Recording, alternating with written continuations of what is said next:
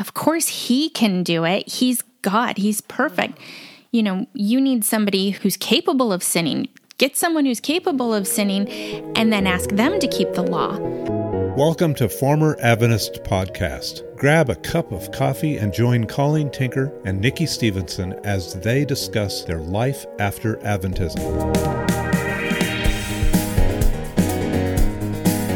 Welcome to Former Adventist Podcast. I'm Colleen Tinker. And I'm Nikki Stevenson. And Nikki, we're together. I know, I love it. This is exciting. We're back in studio. We are. Oh, this is so fun.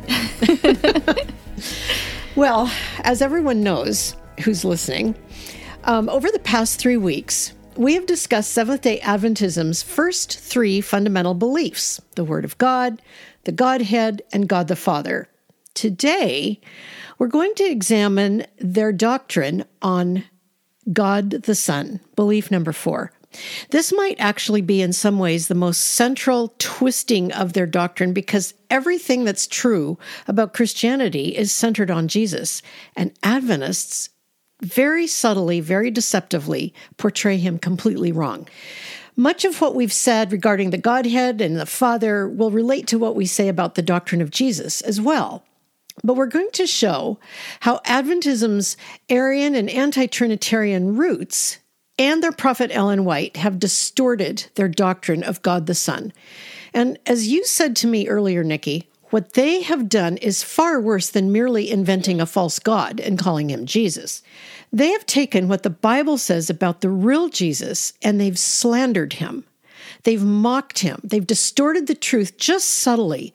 So what we're seeing when we see the Adventist version of Jesus is just a caricature. Mm-hmm. And it's so offensive, it makes me want to both scream and cry. But before we go further, I want to remind you all that you can write to us at formeradventist@gmail.com. Give us your questions and your comments. You can sign up for our weekly Proclamation magazine by going to proclamationmagazine.com. It comes by email. And you can also find links to our FAF YouTube channel there, to this podcast, to the podcast transcripts, and to our online magazine articles. You can also donate on the Donate tab. Follow us on Facebook and Instagram, and please leave a review of this podcast wherever you listen. And now, Nikki, my question for you. How did you think of Jesus when you were an Adventist? For some reason, this is really hard for me to know how to answer. I understand. I had a lot of different thoughts about him. The older I got, the more I began to wonder about his natures. I became more curious about his natures, and I couldn't find any consistent answers within Adventism. Could he have sinned? Did he have fallen nature? Was he fully God when he came? Those kind of questions didn't get answered. And so the Jesus that I experienced or thought about or sang about was very much an experience. He wasn't rooted in Scripture. He was subjective. So when I would read about Jesus in the Bible, it felt like I was reading about a different guy. And I wanted so badly for my understanding of him to merge with what I read in Scripture, but it just didn't seem to. The Jesus in Scripture talked differently and behaved differently from the way I heard people talk about him or sing about him. I don't even know how to explain it. It was just very subjective. That makes sense to me. In fact, what you just said reminds me of a dichotomy in my own head as an Adventist that I've heard a lot of other Adventists talk about. And that is that Jesus was always kind and sweet and loving and came to show us how the Father loved us. And he never spoke harshly or badly or rudely to people. And, I want to say, and even as an Adventist, I didn't know what to do with that exactly. But now I want to say, what about those 7 woes in Matthew 23? Woe to you, scribes and Pharisees, you brood of vipers, you whitewashed tombs. It's like, really? How do you jive that with this loving Jesus who came to show the Father, which I had believed he did? I also thought of him as less than the Father, weaker somehow, the sweet, sacralized version of God. I never associated Jesus with the Old Testament God who destroyed his enemies. Right. or who killed the pagans. Never dawned on me that was the same God, but Scripture tells us it is. So there was a lot I didn't understand. I thought of him as giving up part of his right to be God because he became man, giving up his omnipresence, kind of a demigod. Yeah. Kind of for children.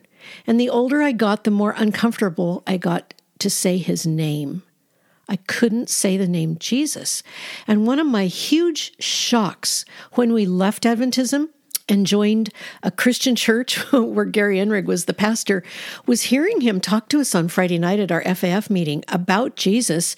And just as naturally as if I'm sitting here going, Nikki, it's so good to see you, he would say, well, the Lord Jesus said X, Y, and Z. And I remember looking at him and thinking, not only is somebody naturally and with actually a great deal of love in his voice saying the Lord Jesus, but it's a man saying this. Yeah. Not just a woman who's, trying to be demonstrative.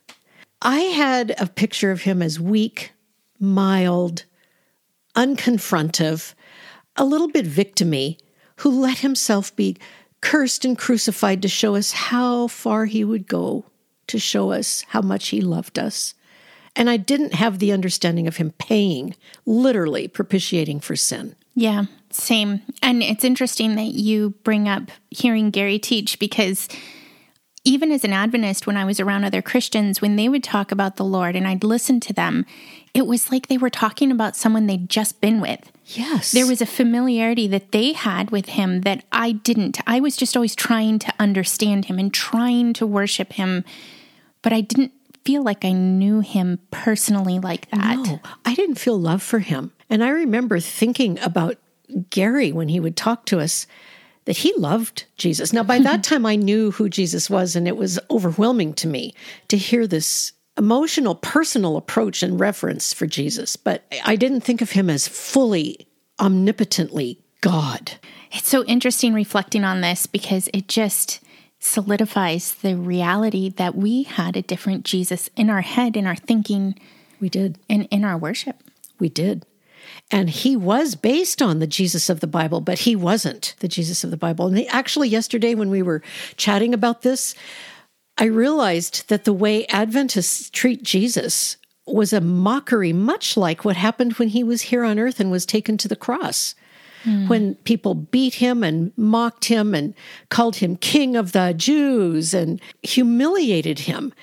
In a sense, Adventism's treatment of Jesus is that kind of mockery and humiliation. They make him a caricature of who he is. Yeah, we see that in some of the quotes that we read in this chapter on what Seventh-day Adventists believe, where they undermine Jesus being fully God while he was here on earth. Yes. And so they describe why that couldn't be possible, because if that was true, then all these other things would be true, and that's unacceptable. And that is a way of mocking the true Christ. It is. Well, Nikki, would you read this fundamental belief, please? God, the eternal Son, became incarnate in Jesus Christ. Through him, all things were created. The character of God is revealed. The salvation of humanity is accomplished, and the world is judged. Forever truly God, he became also truly human, Jesus the Christ. He was conceived of the Holy Spirit and born of the Virgin Mary. He lived and experienced temptation as a human being, but perfectly exemplified the righteousness and love of God. By his miracles, he manifested God's power and was attested as God's promised Messiah. He suffered and died voluntarily on the cross for our sins, and in our place was raised from the dead and ascended to heaven to minister in the heavenly sanctuary on our behalf. He will come again in glory for the final deliverance of his people and the restoration of all things. Thanks. So right off the top, what strikes you in this passage that you just read that betrays the underlying meaning in the Adventists' heads as they write this? Well, right there at the end, he ascended to heaven to minister in the heavenly sanctuary on our behalf. Exactly. We know that there is something behind that, and a Christian who doesn't know what Adventism is will think, well, yeah, he's a priest forever after the order of Melchizedek. But this is not what this is about. This is about the faith-saving doctrine from their failed date setting. Exactly. This is about the investigative judgment. their so-called sanctuary doctrine, about which much is made, I have to say. In conservative Adventism to this day, the sanctuary doctrine is much talked about, much taught, and considered the core of Adventism. I also thought it was interesting that it said he lived and experienced temptation as a human being, but perfectly exemplified the righteousness and love of God. To exemplify something is to give an example of, not to actually be it. Mm-hmm. It doesn't call him the righteousness of God or possessing or displaying his own righteousness. He's just giving us an example from the beginning. But, a Christian reading this would think we were making too much of this if they heard us talk without understanding the underlying worldview. Yeah, and yet sometimes I wonder if when they hear these things worded just a little bit different, if there's ever a red flag that comes up, because here they're talking about him experiencing temptation as a human being. What better place would it be to say, yet without sin? Exactly. Or the biblical statement that because of this, he's able to be a merciful high priest. They don't use the Bible words. They use a little bit of them. But then this kind of, wait, that's a little bit off, tends to be stuff that will hold together their origin story. So he is actually exemplifying the love of God, right, which Satan, of course, accused God of not having. Good point. What you said about using not quite the Bible words, but words that sort of rephrase it so that people are caught off guard reminds me of something that I have learned from our friend Amy. Yeah. She has always said, we need to use Bible words when we talk about God and when we talk about the gospel. We need to use the Bible's words. And more, I see how right she is. Because when we rephrase it, we insert new insinuations. We have to use what the Bible says, and it's clear. So thank you, Amy. Is there anything that you saw that was not included in this statement about Jesus that probably should be in a statement about Jesus? Well, anytime the Adventists talk about any of the persons of the Trinity, we see their tritheism. Yes. Because there's nothing in here talking about Jesus being of the same substance as the Father. That's gone. The divine simplicity is gone. They've separated him. And when they talk about what he did for salvation, there's no mention of his resurrection being connected to salvation either, which is interesting to me. Because right at the end it says he ascended to heaven to minister, as you said, in the heavenly sanctuary on our behalf. It does say he was raised from the dead, but it doesn't say anything about the significance of being raised from the dead. It just ends with, he will come again in glory for the final deliverance of his people and the restoration of all things. Well, if you know Adventism, you realize that's very deliberate. Christianity understands his resurrection to be the means of our life. Mm-hmm. His death paid for our sin. His resurrection is our life. This is putting this final vindication, this final glorification. And to be honest, in the Adventist worldview, people do not know if they're saved until the second coming. So this last sentence is really significant for an Adventist. He will come for the final deliverance of his people and the restoration of all things. That's when Adventists will find out if they're saved or not. And that's implied here. Mm-hmm. It never connects salvation being a completed thing with his death and resurrection. When beginning this chapter, I was struck by the fact that they started with a discussion of Israel in the wilderness when the snakes were killing people, and God told Moses to make a bronze serpent, lift him up in the desert, and for the people to look at him, look at the serpent, and they would be healed. And it wasn't until I was working my way through the chapter that I saw what they were doing there. They talked about the fact that this was trying to give the picture of the fact that we look to Christ in order to be saved.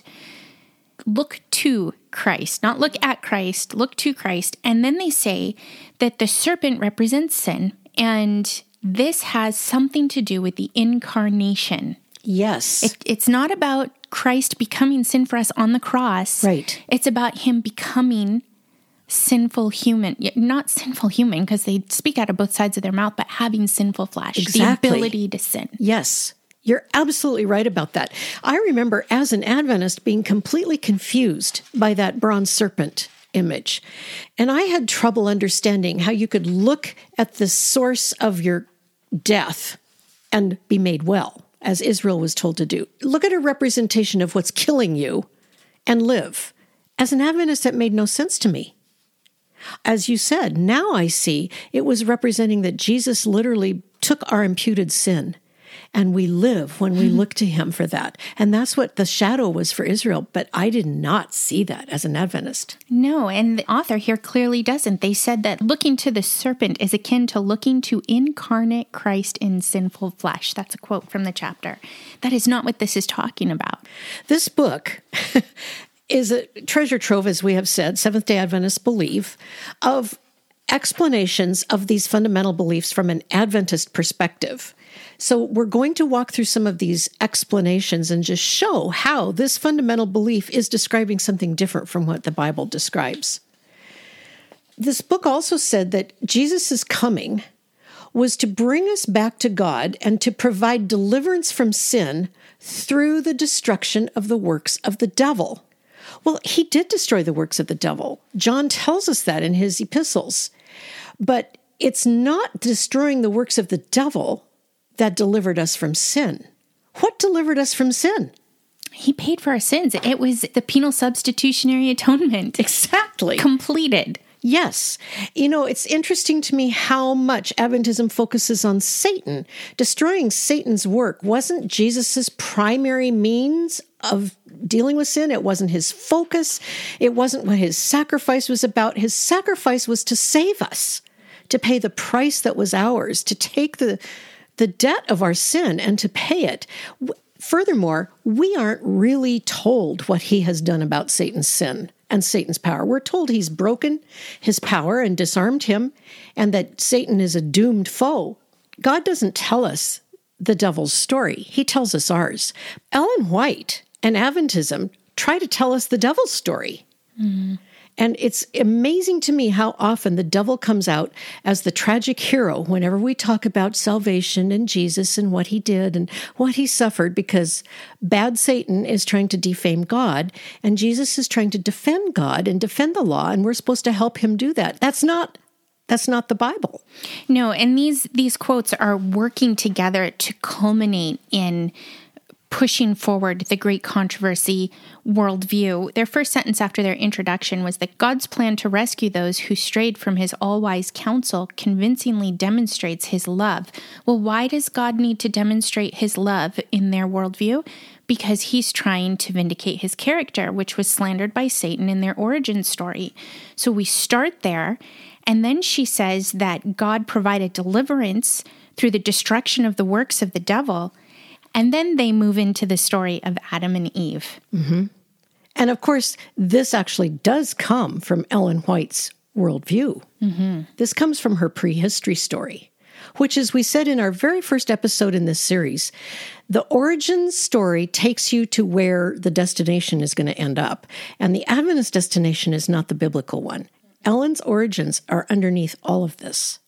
So they say immediately after Adam and Eve sinned, God gave them hope by promising to introduce a supernatural enmity between the serpent and the woman, between his seed and hers.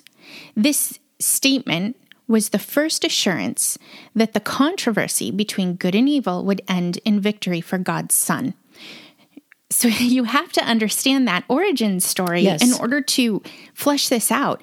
Why is it hopeful that God would put enmity between the serpent and the woman? Great question. And how is this assurance that the controversy between good and evil would end in victory? Well, if God puts enmity between God's people and Satan's people, then they've got a better chance at overcoming sin. Right. The enmity is our hope. It's like tipping the odds in our favor. Right. And you see how none of this is actually wrong. It's just not what Scripture tells us that God said and did. It's not what Scripture says is our hope. The hope of Genesis 3:15 is that Eve's seed would crush the serpent's head. It's not that there will be enmity so we have a better chance. Right. You know what, Nikki? We came out of such a dark cult. I just thank God. I couldn't have seen this if he hadn't supernaturally lifted the veil from my eyes. Or placed us in a church where the Bible is faithfully taught. Exactly, and unpacked all of that worldview. And then the book also said that the sacrifices, because they started talking about, of course, the sacrificial system. Of course. Because they are setting the stage for his ministry in heaven. Uh-huh. And they said that the sacrifices illustrate how Jesus would eradicate sin. But his death didn't eradicate sin, it paid for it. His judgment will eradicate sin. Exactly. There was a whole section where they talk about the prophecies about the Messiah and then how Jesus fulfilled those. It was fun to read because it was all scripture. Mm-hmm. But as I read it, I thought, this, like you said in the intro, this is more than a different Jesus. They are taking the Jesus of scripture and kind of conscripting him to their efforts. Yeah, they appropriate Jesus for Adventism. Yes. That was unsettling. That's worse than just misunderstanding him. I agree. Now, there's a very interesting thing that happens in this chapter, on page 48 to be exact, that is inserted. I don't think most Christians would have any idea why a statement like this or a section like this would be included in a doctrine of Jesus. But once again, you have to understand the Adventist worldview. It's a whole section dedicated, including a small diagram of what is known as a time chart of the 49 weeks. And Nikki, when we talked about this beforehand, you said, do I have to understand this chart? And I said, no. And here's why. In Adventism, so much is made of the time prophecies out of Daniel 7, Daniel 8, Daniel 9, the 2300 days, the 49 weeks, the 70 weeks, the 69 weeks, the 62 weeks. And as a junior high student in an Adventist elementary school, I had to learn that time chart and write it for a test with all the dates as Adventism interprets the dates, beginning with the decree to rebuild Jerusalem and ending with the second coming. And there in the middle is the timing of Jesus's birth and 1844. So this time chart, while it's true that the time prophecies of Daniel indicate the time that Jesus will come and the Messiah will be cut off, it does indicate that. And from history, you can count back and see when some of these things happened and come up with a very good understanding of these prophecies foretold the coming of Jesus. And you'll also see that there's prophecies that haven't happened yet in the book of Daniel. But Adventism, once again, appropriates these dates, uses even different dates than much of Christianity uses to plug into this time chart, and it's all for the purpose of getting us to 1844 on October 22. It's a heresy. It has nothing to do with the identity of Jesus. It's eschatological, and if we were talking about prophecy and doing a study on prophecy, we would have to deal with Daniel, but it's not about the person of Christ. It's wrong for this to be in here, but because Adventism's picture of Jesus has to fit the Great Controversy model, it has to fit the investigative judgment and the 1844 date, they will use this time prophecy to make their point and to set the stage for the rest of their doctrines. I don't think we need to look at this time chart any more than that, except to notice it has nothing to do with Jesus's identity.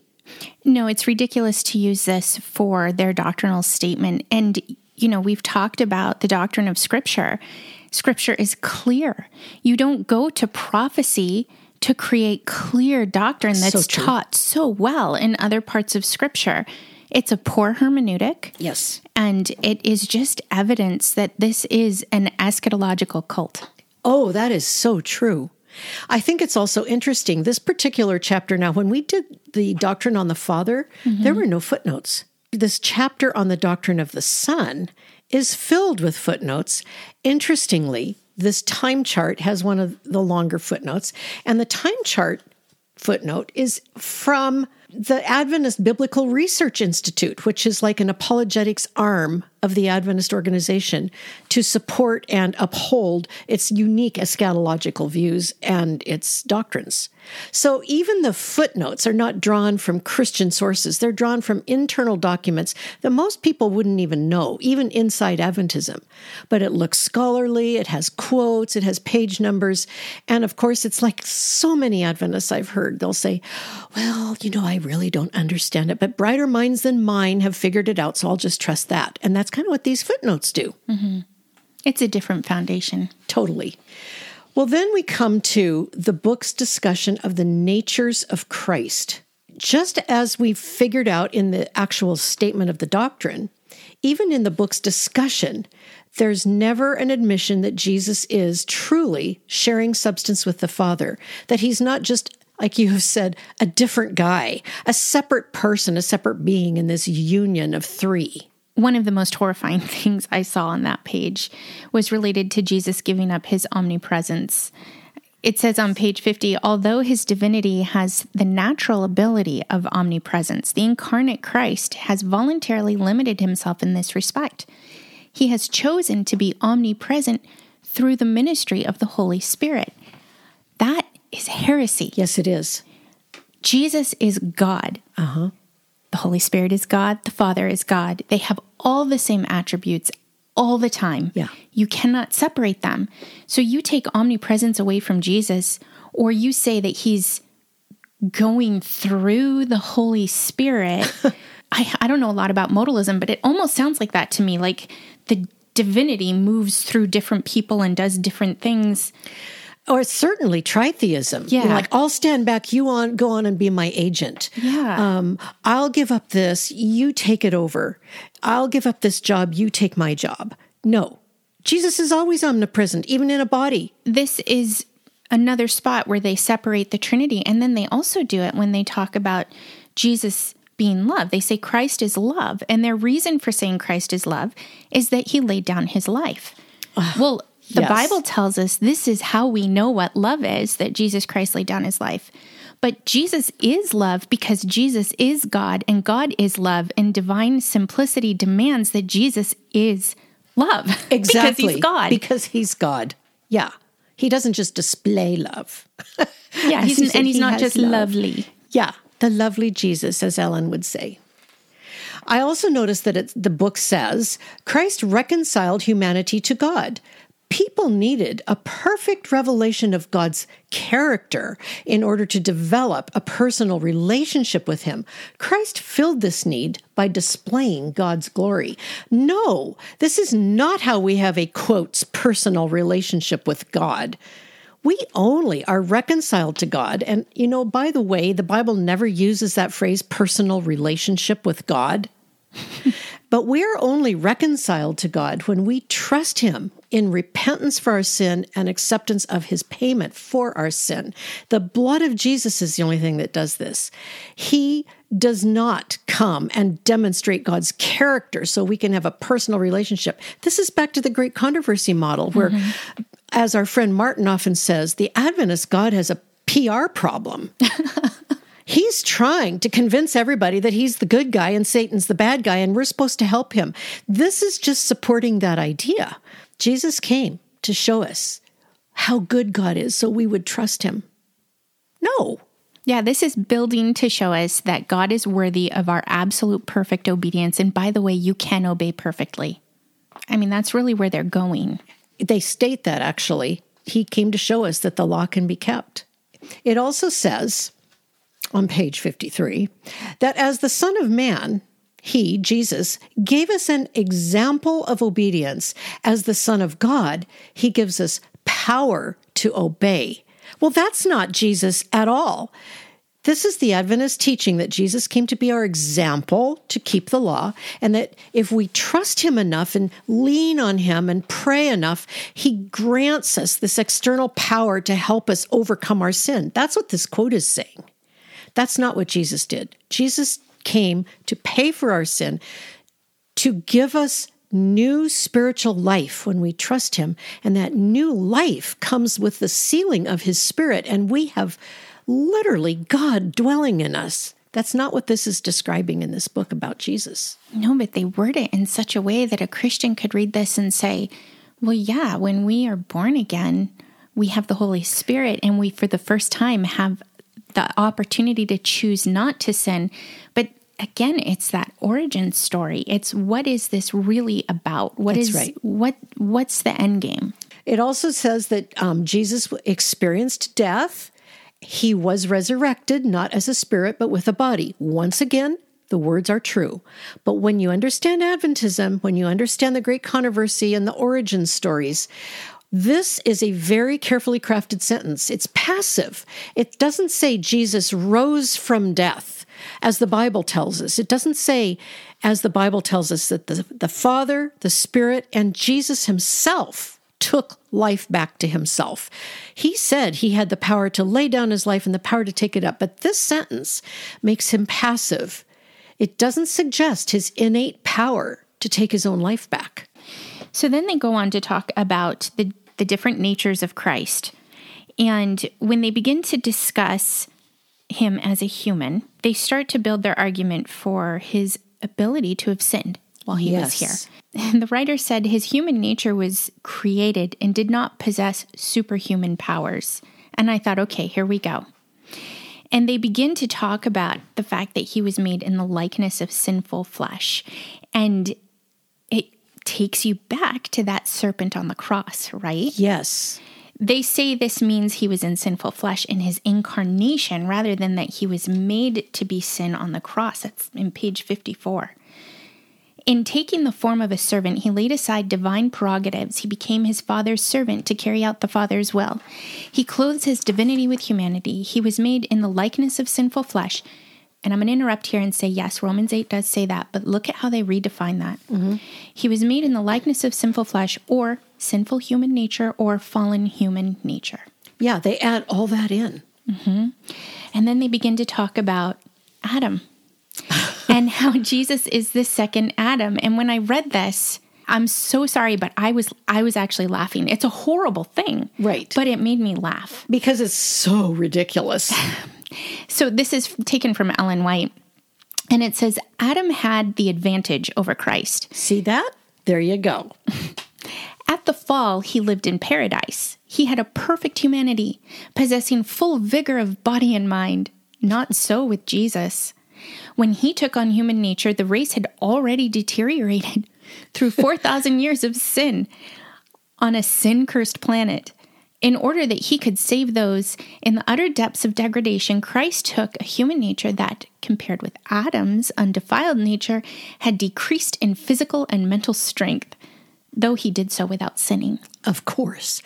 Do you see how much trouble people get into when they don't understand that humans have spirits? Mm-hmm. All you have is a body. So how on earth do you define sin? It's all about how healthy your body is, how strong your mind is, how obedient your actions are. This is ridiculous. Well, didn't Ellen White say that before sin, and even shortly after, humanity was taller? Oh, yes. She said Adam was 15 feet tall and Eve was 12. And I want to say, what? You think they were Nephilim?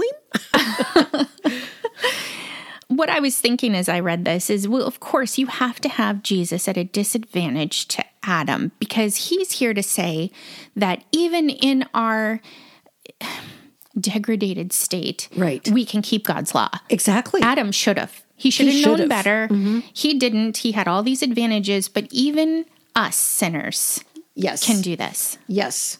This book even said, what I learned, that Jesus exercised no power that we cannot exercise. Mm-hmm. He came in a mortal, degraded, sin-degraded body. And they really trip over themselves because they learned that they can't teach that Jesus had a sinful nature, or they can't be seen as Christian. Mm-hmm. They learned that, but they still can't quite give up what Ellen White said about his nature. Well, they even say here that the temptation and the possibility of sinning were real to Christ. If he could not sin, he would not have been either human or our example. Christ took human nature with all its liabilities, including the possibility of yielding to temptation. Yes, their Jesus could have sinned. The Jesus of Scripture cannot sin. And It's a mystery that God does not explain to us.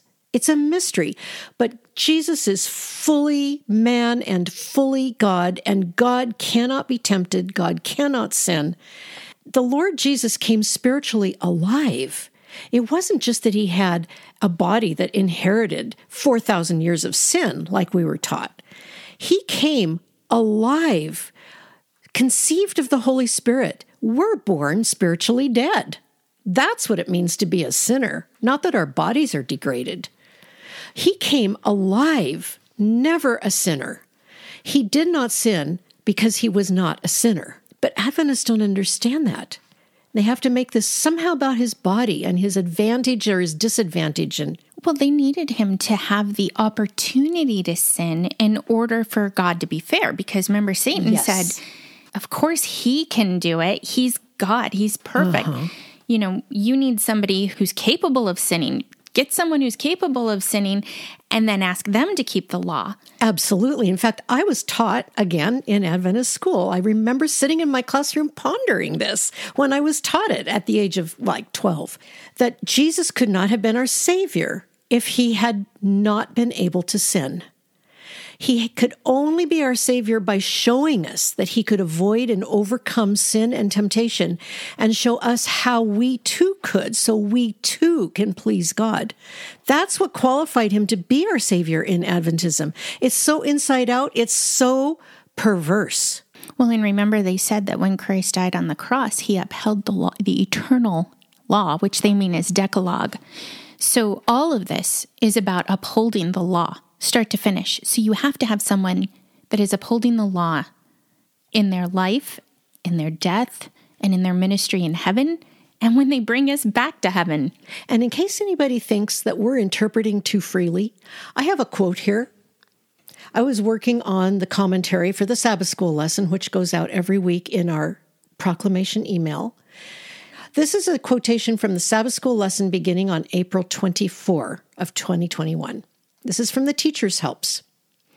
In Genesis 3:15, the pre-incarnate Christ predicted the Messianic Advent, which was to provide atonement for the human race, to prove to sinless realms that there was no excuse for Adam's failure, and to validate the immortal blending of the law and the gospel by means of Calvary. It's just what you said, Nikki. This is the great controversy model. This is what Adventism believes, and this is why they believe Jesus died, to uphold the law, to blend perfect law-keeping with Calvary. Somehow Jesus' blood makes it possible for us to access his power if we trust him, so we too can keep the law. It's so confusing, and it's so heretical. Their entire gospel is an answer to Satan. It answers Satan. This quote goes on. The Adamic fall produced in humankind a new paradigm of evil. Adam's posterity became diseased with a natural mental proclivity to rebel against divine sovereignty. Hence, since sin cannot be mere wrongdoing, it should be described as a spiritual psychotic condition that rages against divine sovereignty. In Matthew 1:21, the promise was given of a coming Christ who would heal us from the disease of spiritual schizophrenia. Born outside of Christ, the human race is in a condition of spiritual psychopathology. Christ came that we might become healed through a blood transfusion on the basis of his death at Calvary. And then it ends again with the statement comparing him to Adam. Thus, Christ became the monogenes, or only begotten Son, in that Christ entered the cosmos as the only one of his kind without any competition. In Nazareth, the second Adam started his humble ministry in a fallen, corrupt world, in contrast to the perfection of paradise, wherein the original Adam failed. This God-man, who was tempted in all things, successfully evaded the hellhounds of sin. That's current. That's not even Ellen White, but it's still what she said. And it's the official quarterly that goes out to every church around the world. In the whole world. every Sabbath school and every Adventist church in every church in the world is supposed to study the same Sabbath school lesson, learning the same doctrines on the same Sabbath every month of the year. And this goes on in perpetuity. The Sabbath school lesson indoctrinates Adventists around the world in the same things. You know, I didn't know very many people in my peer group who actually did the Sabbath school quarterly, and yet we all had the same fundamental worldview, the same origins, the same great controversy, the same purpose for all of it. It's in the society. It's in the Adventist culture.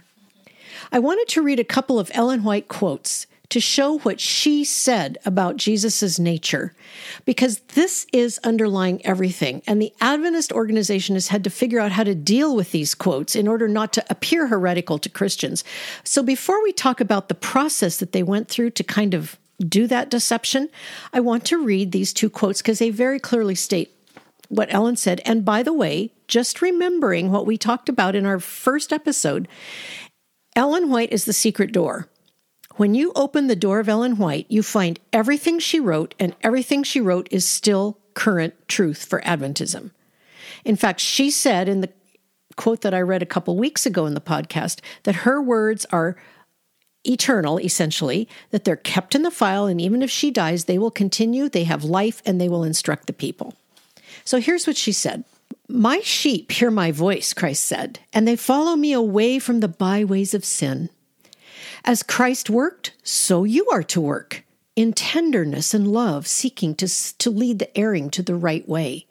This will call for great patience and forbearance, and for the constant manifestation of the forgiving love of Christ.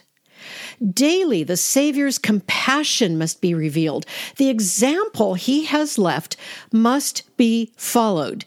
He took upon his sinless nature our sinful nature, that he might know how to succor those that are tempted."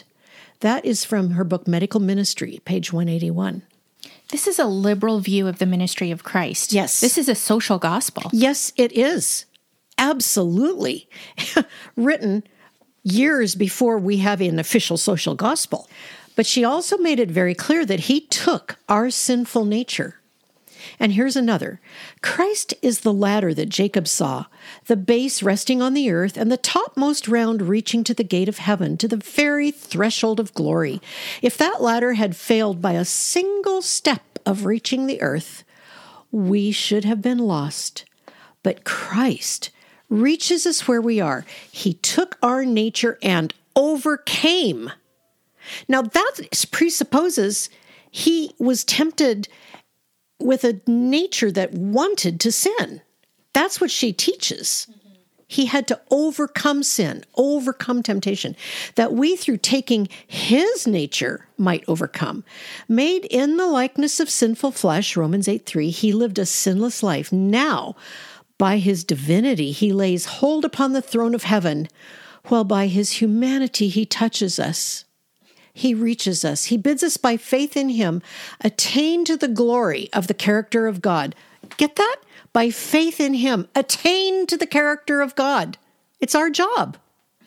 Therefore, are we to be perfect, even as our Father which is in heaven is perfect? No wonder this passage, be perfect as your Father in heaven, is such a trigger of PTSD and frantic fear for Adventist informers. That was our only hope. Right. And it was our job to attain to the character of God. Well, Adventism hid its true belief in the nature of Christ. And I think this is a story that a lot of Adventists don't know anymore, but it's worth repeating because it's really significant. Ellen White clearly said he took our sinful nature so we could learn to overcome as he did. And historically, Adventism taught that if Jesus couldn't have sinned, as you've said, Nikki, he couldn't have been our Savior, and he had to have a sinful nature in order to show us that we don't have to sin, just like he didn't. This betrays, like we've already talked about, that they don't understand that humans are born with a spirit that is dead in sin that must be made alive. But here's where this became a problem. In 1955, Walter Martin, he was 26 years old at the time, a brilliant apologist for Christianity, visited with the leaders of Adventism to determine what their true beliefs were, because he was writing his book, The Kingdom of the Cults, and he wanted to know whether Adventism should be in the book, The Kingdom of the Cults, like he had already placed Mormonism and Jehovah's Witnesses. He had meetings with Adventist leaders, and it's an interesting fact. In this year, 1955, when this started, he met with 3 men that the Adventist Church handpicked because they said, these men know how to talk to outsiders, so outsiders will understand Adventism through Christian words. They carefully handpicked these men he talked to. So in the course of these conversations, Walter Martin had 4 big questions. The atonement of Christ within Adventism. As he understood it, it was not completed upon the cross.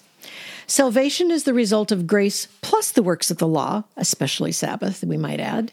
The Lord Jesus Christ was a created being to and from all eternity. And finally, that Jesus partook of man's sinful fallen nature at the incarnation. Well, the Adventists had to do some damage control. They didn't have too much trouble dealing with the business of salvation as of grace plus works. They just had to take a few books out of circulation that said Sabbath keeping was a basis for salvation. And we know that Ellen White does say Sabbath is the final divider between the saved and the unsaved. But Adventists were able to quickly deal with that on a superficial level, hide the books that were implicating. What the group of Adventist leaders didn't necessarily fully understand, which Adventist leaders today do admit, was the extent of Adventism's Arianism from its inception, its anti-Trinitarianism. So they had to revise their statements to be Trinitarian in order to convince Walter Martin that this religion should not be in the book Kingdom of the Cults. This resulted in quite a bit of surprise and shock within Adventism. The Adventists, talking to Martin, amended Ellen White's language, and they amended their own official explanations of the nature of Christ and of the atonement by saying the atonement was accomplished on the cross and that it was currently being applied in the heavenly sanctuary. Now, we all know that's what Adventists believe. But in the book, Questions on Doctrine, which was published in 1957, they reworded these doctrines. And it's interesting because that book, and we'll say a little bit more about this as we go on, that book fell out of print after one publication. It was so shocking to the Adventist organization that the church had a schism over it. It never went away. There is still a division within the church about these things. In the year 2003, there was a special heritage edition of that book reprinted, kind of like a collector's item, with annotations by the still living Adventist historian George Knight. And what's so interesting is that in this book, in the annotations, George Knight admits that the Adventist leaders lied to Walter Martin to appear Christian. You can read it yourself. You can get the book and find it in the annotations in the preface. So Adventists amended EGW's language and their own official explanation. They could safely say to these Christians that Jesus offered a complete sacrifice. They knew that if they said that, the Christians, Walter Martin and his friend Barnhouse, would understand that to mean the atonement was complete. They didn't understand that Adventism divided between the atonement and the sacrifice of Jesus. They rationalized that Jesus' death on the cross was complete as a sacrifice of atonement, but it was not a completed atonement. So when they rewrote this in the book, the Adventists were shocked because they always knew that the death never represented a completed atonement, but these men worded it so that the Christians would think it was. He offered a complete sacrifice of atonement. Cross your fingers behind your back, whisper under your breath, but the atonement continues in heaven. And then the most difficult thing was how they explained the nature of Christ. And this is where they lied. They told Walter Martin, and this is a quote by George Knight, they told Walter Martin that the majority of the denomination has always held the human nature of Christ to be sinless, holy, and perfect, despite the fact that certain of their writers have occasionally gotten into print with contrary views completely repugnant to the church at large. And they even stated that they have, quote, certain members of their lunatic fringe who held to a different view of Christ. Well, they convinced Walter Martin that Adventism was not a cult, that it was Christian, but they shook up the Adventist membership because They had always believed what Ellen White said, and they blatantly lied to Walter Martin. And Knight admits they were not straightforward. They did their traditional doublespeak, and that doublespeak about Jesus' nature is reflected still in this book, Seventh-day Adventists Believe. I wish that Walter Martin had pushed back and asked them, what do you do with the people on the lunatic fringe? Because in the true church, in a healthy church, we have accountability. We have church discipline. If you have someone teaching heresies about Christ, we deal with it. In the body of Christ, we have the creeds. We have all the councils that dealt with these heretical teachings. But the Adventists are like, oh no, they're just a part of our group.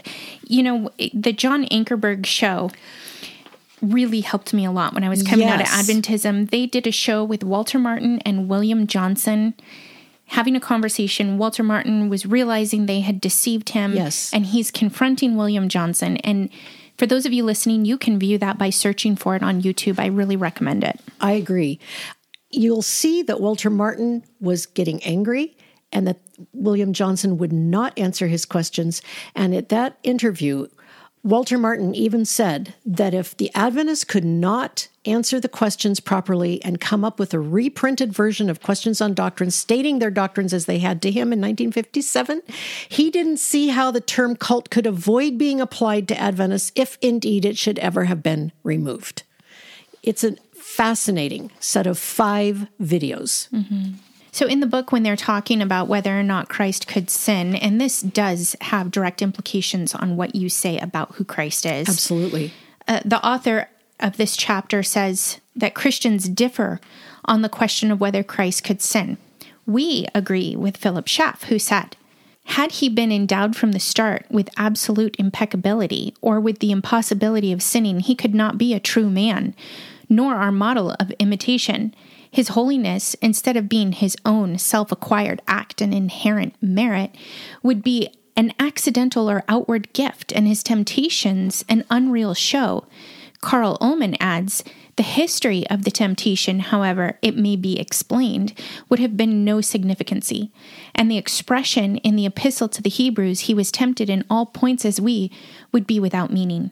So this is where we see them mocking the true Christ of Scripture. They're mocking him. Yes, they are.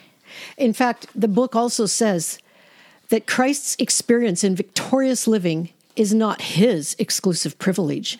He exercised no power that humanity cannot exercise. He offers the same power by which he overcame so that all may faithfully obey and have a victorious life.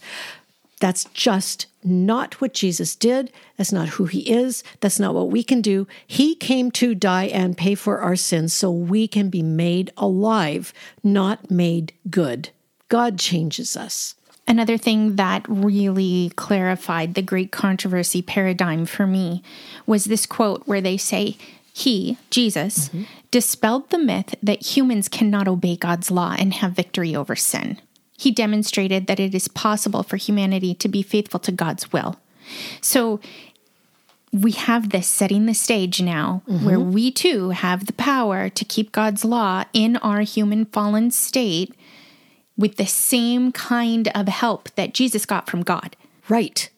Well, we can see from our walk through this chapter, and we have by no means exhausted the depths of the deviations, perversions, and twists that this chapter presents. But for this podcast, we can conclude some really important things. Adventism's Jesus is not the Jesus of Scripture.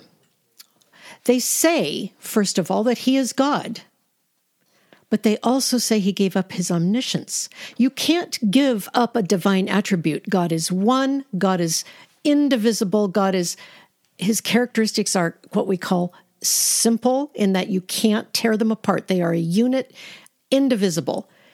He is not God if he gave up his omnipresence. Right there, we know that the Adventist Jesus is not the God of Scripture. Number 2, they say Jesus is equal with the Father in nature, dignity, and glory, but they will not affirm he is one in substance. They also say he in some sense became the Son when he was born as a human. Scripture is clear that the Son is eternal. God the Son is eternally God the Son. He did not become the Son when he was incarnated.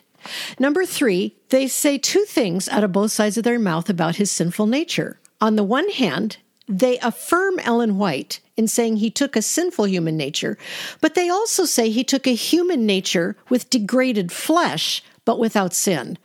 It's such confusion. Ellen White declared he took a sinful nature. The leaders lied to Walter Martin and rewrote their doctrine into Questions on Doctrine, and that book fell out of print. He did not have Adam's advantage, they declare. They say he came with degenerated flesh, and from an Adventist perspective where a human does not have a spirit, that's pretty much equivalent to having sin. If you have degraded flesh and a degraded mind, you can't avoid your sin unless you depend on outside help. Number 4, they claim that Jesus came as our example. They say he showed us how to overcome sin so we can do what he did. They say we needed a perfect revelation of God's character to know him. So Jesus displayed God's glory. They say he gave us an example of obedience and gave us power to obey, just like he did. He exercised no power we cannot exercise, and that we can use his power to overcome and faithfully obey and have a victorious life. No, Jesus did not come to be an example of how to be saved. He came to be a sacrifice. The example of his life is only for those who have been born again and sealed with the Holy Spirit. He shows us how to trust our Father once we have been adopted by God our Father. 5, his sacrifice was complete, they say, but his atonement was not. They say he continues his atonement in heaven. And they have to say this in order to keep supporting the investigative judgment and the great controversy worldview. Adventism says he could have sinned and failed. They say his ability to sin is necessary for him to be our Savior. And they also say that following the judgment, and you have to understand that from an Adventist perspective, that judgment means the investigative judgment that's going on in heaven, his mediatorial work will end. And then God will bestow on him all glory and honor and a kingdom. But these are anti-biblical things. The truth is, Jesus is I am. He's fully God with all divine attributes. He is the eternal Son. Jesus was born spiritually alive. He could not sin. God cannot be tempted by evil or sin. He was God. He was man. He could not sin. He couldn't fail. His atonement was completed at the cross. He came to die for our sin, not to be our example of how to be saved or sinless. He came to do what we couldn't, to pay for sin and break its curse. He came to give us eternal life, new spirits and hearts sealed with his Spirit. He lives forever to make intercession for us. Even in the eternal kingdom, we will be there because of Jesus' blood. And if you do not know the Jesus of Scripture, if the only Jesus you know is the weak, insipid, fallible, pathetic Jesus of Adventism, we urge you to go to the Bible, read the Gospel of John, read the book of Galatians, ask God to reveal who Jesus actually is, and trust him. So if you have any questions or comments for us, write to us at formeradventist@gmail.com. Don't forget to visit proclamationmagazine.com where you can sign up for our weekly emails and also find links to our FAF YouTube channel and to this podcast, as well as podcast transcripts and other online magazine articles. Follow us on Facebook and Instagram, and please leave a review wherever you listen to podcasts. And join us next week as we discuss fundamental belief number 5 on God the Holy Spirit. We'll see you then.